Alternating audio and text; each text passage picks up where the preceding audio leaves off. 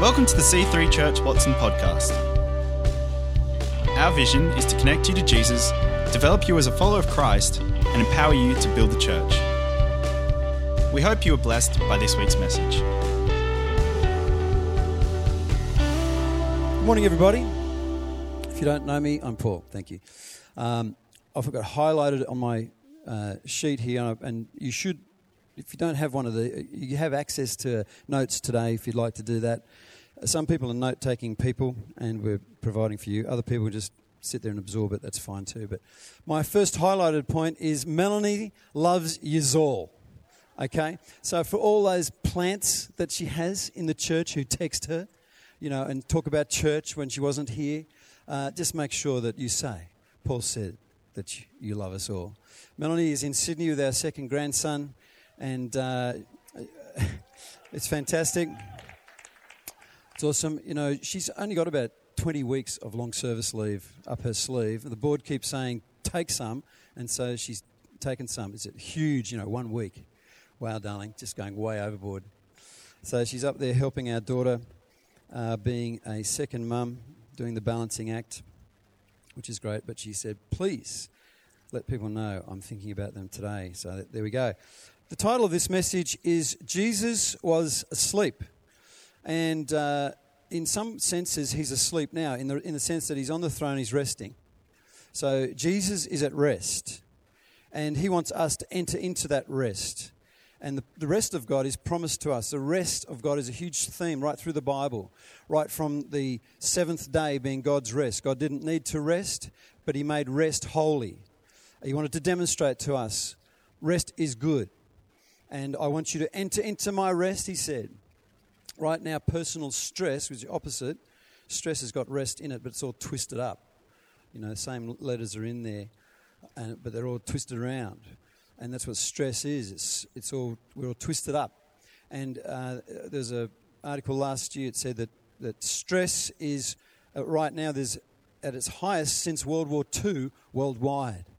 People are stressed. There's a lot of horrible symptoms of that. In the United States, suicide recently passed car crashing as the number one injury death. So people are stressed and they don't know what to do. And the top stresses, number 1, job. Number 2, money. Number 3, health. Number 4, relationships. Number 5, diet. Diet is different to health because we can worry about our health and we can also worry, what do we eat today? What do I eat? This has got some fat in it. It's got salt. Oh, no. Media overload.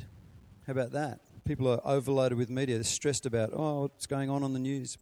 And number 7, lack of sleep. Thinking about these things, each of us can identify with one of those areas of stress, one of those sort of favourite things. And thinking about these things can bring worry in. It can even terrorise people. And a terrorist is somebody who, he doesn't necessarily want to get you, he just wants you to worry about him getting you. They don't necessarily want to blow up and kill everybody, they just want to kill somebody and then have everybody else scared and worried about it. And that's what the devil does. He's trying to get us terrified. A terrorist doesn't want your car. He just wants you to worry that he's going to get your car. Because what he really wants is your peace. He wants to take that peace, that rest, and say, I'll have that. Because once he's got that, he's got us. We're out, we're off, we're distracted. And if you're taking notes, this is all new to me. Following along the notes means I can't do anything I haven't planned to do. So there you go. And I've got a leash around my neck. Okay. We all have terrorists in our lives.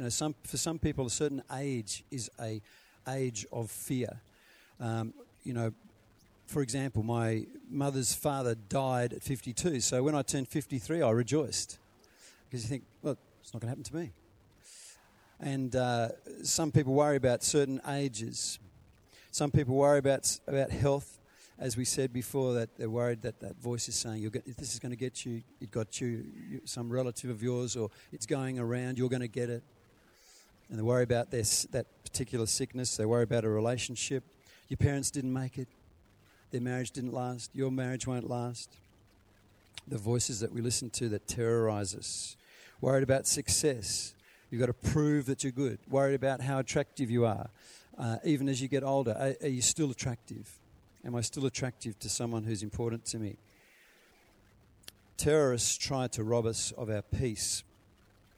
But the interesting thing is that the Bible gives us a written guarantee of peace. And this is amazing. This is a guarantee. It's in writing from God. It says, if this peace can be yours. Let's look at, now, I've managed to not have this up on my screen, so I'm sorry, because my reading of that is dependent on my eyes. I'm not worried about my eyes, but they do tend to have a issue with certain vision distances. Okay, so we're reading from Philippians 4, verses 4. Here we go, to 9.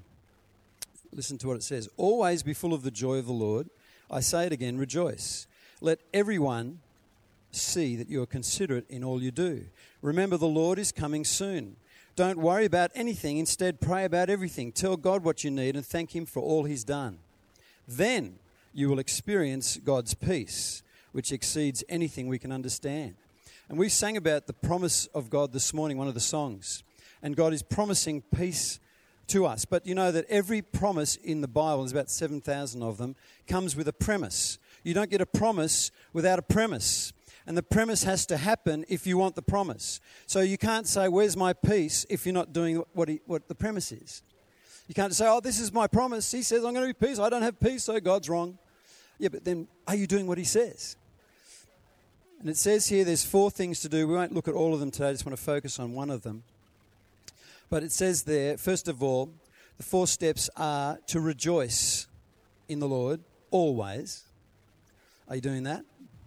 You know, we get excited about a team winning a football game. We get excited about a child who's doing something really well. We get proud of the child. But do we have that sense of joy that God is with us? Rejoice always in the Lord. Number 2, be considerate in all you do. That's interesting, isn't it? Be considerate in all you do. If you want to be peaceful, you need to be considerate.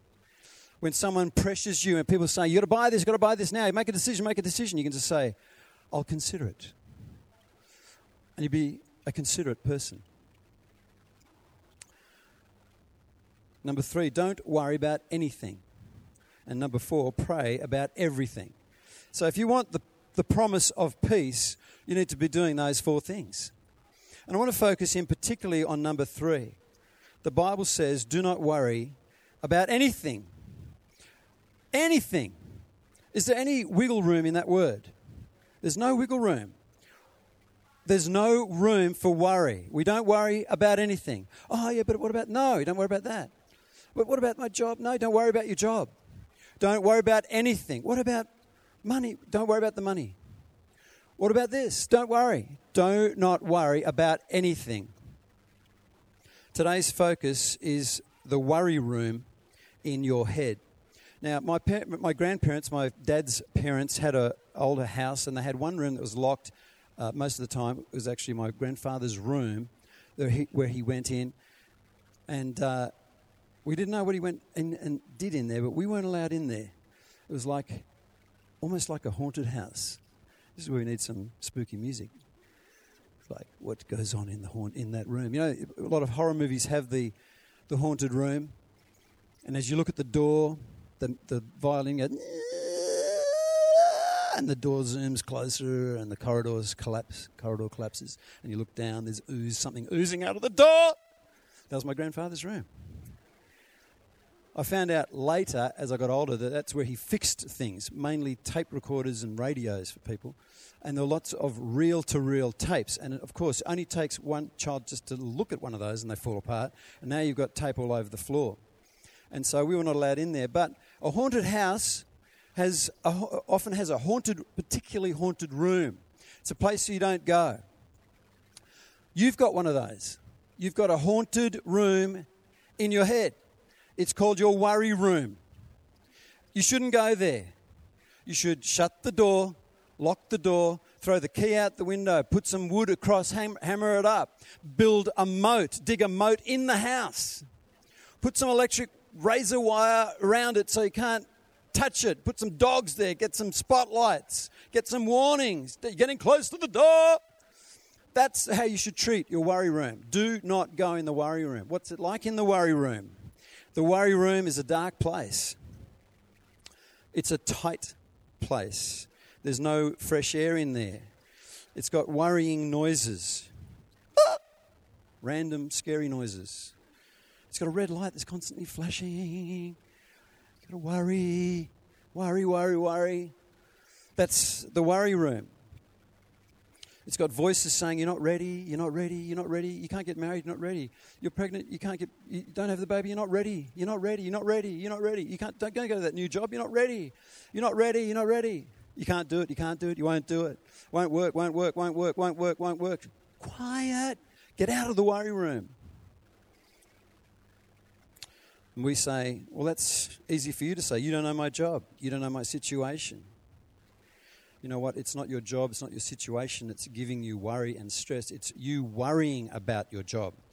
It's you worrying about your situation. You've got to separate the two things out. What does Jesus say about worry? Let's read Matthew chapter 6, verses 25 to 30. Jesus says the same thing. That is why I tell you not to worry about everyday life. Other translations say, don't worry about anything. Whether you have enough food or drink or enough clothes to wear, isn't life more than food, your body more than clothing? Look at the birds. They don't plant or harvest or store food in barns, for your heavenly Father feeds them. And aren't you far more valuable to Him than they are? Can all your worries add a single moment to your life? And why worry about your clothing? Look at the lilies of the field, how they grow. They don't work or make their clothing. Yet Solomon in all his glory was not dressed as beautifully as they are. And if God cares so wonderfully for wildflowers that are here today and thrown into the fire tomorrow, He will certainly care for you. Why do you have so little faith? Interesting. Number one thing that Jesus says, He says 4 things about worry and why worry is not good for you, is not good to do. This is why you stay away from that room. Number 1. In verse 25, He says that worry is unreasonable. It's irrational. It's illogical. He says, isn't life more important? He says, life is more important than worrying about life. Your priorities are out of whack. Focus on what is important. We think worry is important. I've got to worry about it. I've got to worry about it.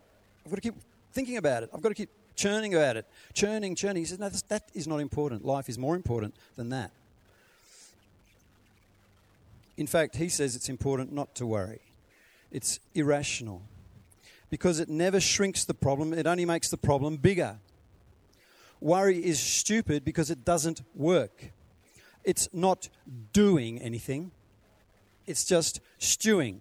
Apologies to anyone whose name's Stuart. Don't stew. Do. Worrying about something you cannot change is stupid because you can't change it. It's a waste of your time, it's a waste of your emotion, it's a waste of your energy, it's a waste of a good night's sleep. And worrying about something you can change is stupid. Just fix it. Just fix it. And that takes us to the next room. So we have the worry room, which we've boarded up and we've made sure we can't get in there. And we don't know what to do with ourselves. I don't know what to do. I'm spending so much time in there, I don't know what to do with myself. You go into the next room. This is your problem-solving room. The problem-solving room is different. It's more like the Virgin Airport Lounge. The big windows. There's light. There's lounges. There's a whole lot of information. There's newspapers and all the stuff on the board saying when your plane's coming. All the information you need is there. People are walking around in hushed tones, speaking nicely to each other. That's the problem-solving room. It's a place where you can be considerate. Sitting over in the corner is a handsome person called God. Just waiting for you. waiting for you to come over and have a chat. And you can take your time, go over and talk to him. And you can invite other people as you think about your issues. But you don't, some people think, oh, I've got a problem, so I go straight to the worry room. No, you've got a problem, you go to the problem-solving room.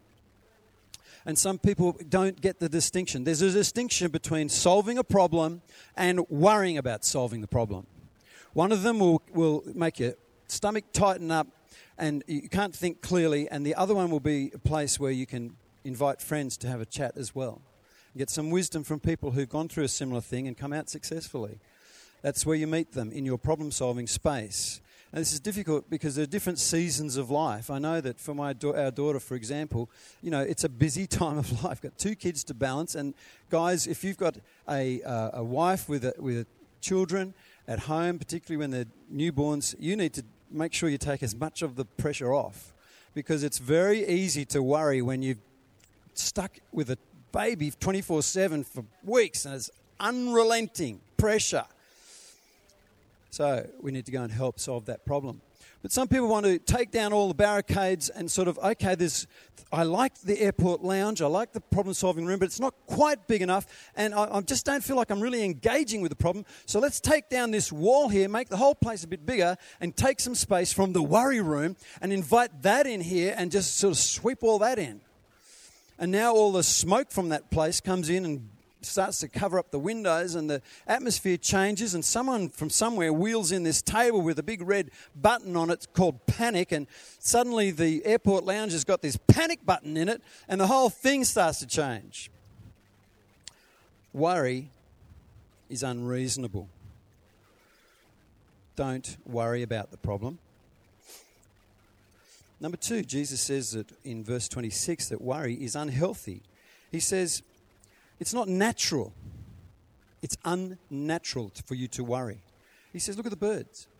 He said, they're natural and they don't worry. In fact, everything that's natural, there's nothing else that's worrying. There's only one lot of creatures in the universe that's worrying, and it's human beings. And we do that because we choose to do that.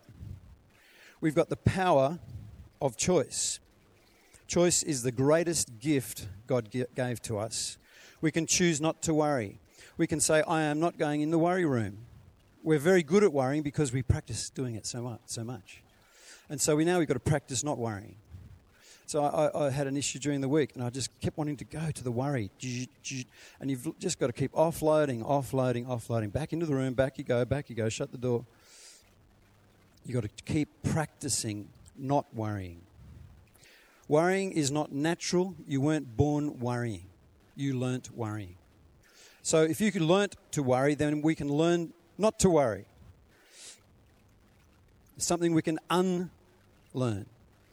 Your body is not designed to worry. Worry affects our bodies badly. Symptoms can include increased heart rate, tense muscles, shallow breathing, but wait, there's more. Headaches, fatigue, irritability, difficulty sleeping, but wait, there's more. Chronic worry will lead us to high blood pressure, abnormal heartbeat, heartburn, ulcers and stomach cramps, irritable bowel, weight change, arthritis, skin issues, sex issues. Worry is not natural. Don't go in that room. Number 3, Jesus says in verse 27, worry is unhelpful. It doesn't work.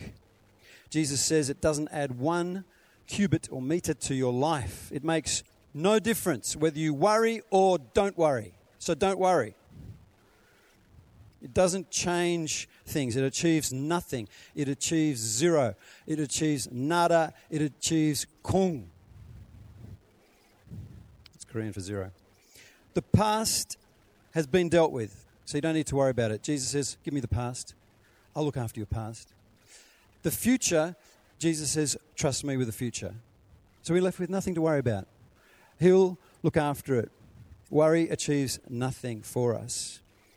All it does is make the present suck, and it makes us miserable. Do not worry. Last one, number 4, in Matthew 6, verse 30. Jesus says that worry is unnecessary. He says, what on earth are you worrying about? What are you doing? Don't you think God cares for you? It is not necessary for you to worry. It's not your job to worry. Do not worry. He says, if he cares for birds and flowers, he cares for you. Do you rate yourself lower than a flower? And he says, "Oh, you of little faith." Now, a powerful image in the Bible is this massive storm, and it's fine sitting here, but if we're on a boat at night and there's a massive storm, it suddenly starts to get terrifying. And all the terrorists are terrifying the seasoned fishermen who are running around, freaked out, vomiting, thinking, "Oh, well, that's it. We're gone." And they're all shouting at each other, throwing things overboard, get the boat lighter, come on, get back, oh, over there, where's Andrew? He's vomiting over there, okay, come over here. Hey, somebody get Jesus. They go over to Jesus, and the first sound, the first thing that comes out of Jesus' mouth is...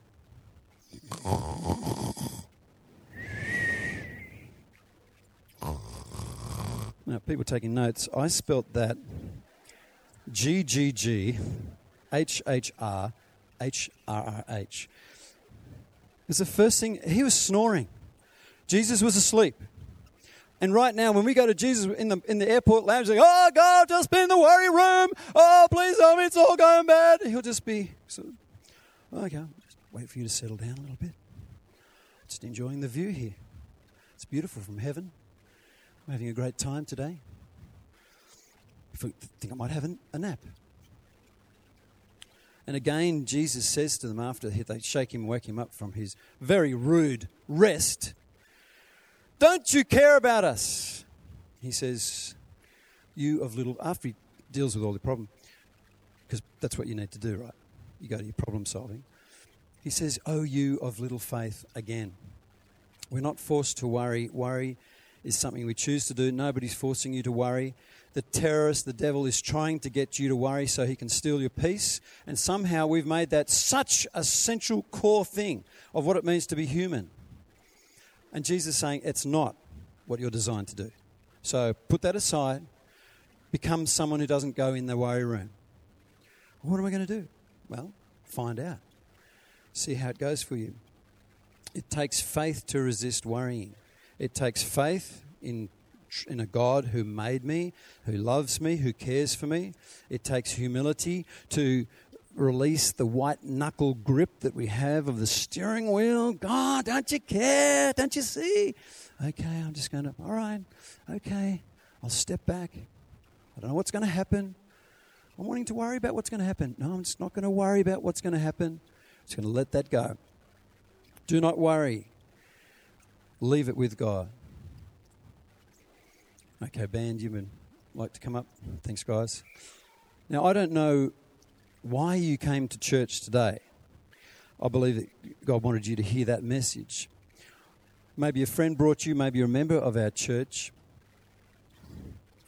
Maybe you're somebody who's right now surrounded by the temptation to worry about something. In fact, if you're a human, that'll be you. Maybe everything's going great. Maybe you're full of worries. Maybe everything's great. Maybe when you put your head on the pillow at night, you can sleep. Everything's fine, except you still have a feeling like, there's something missing.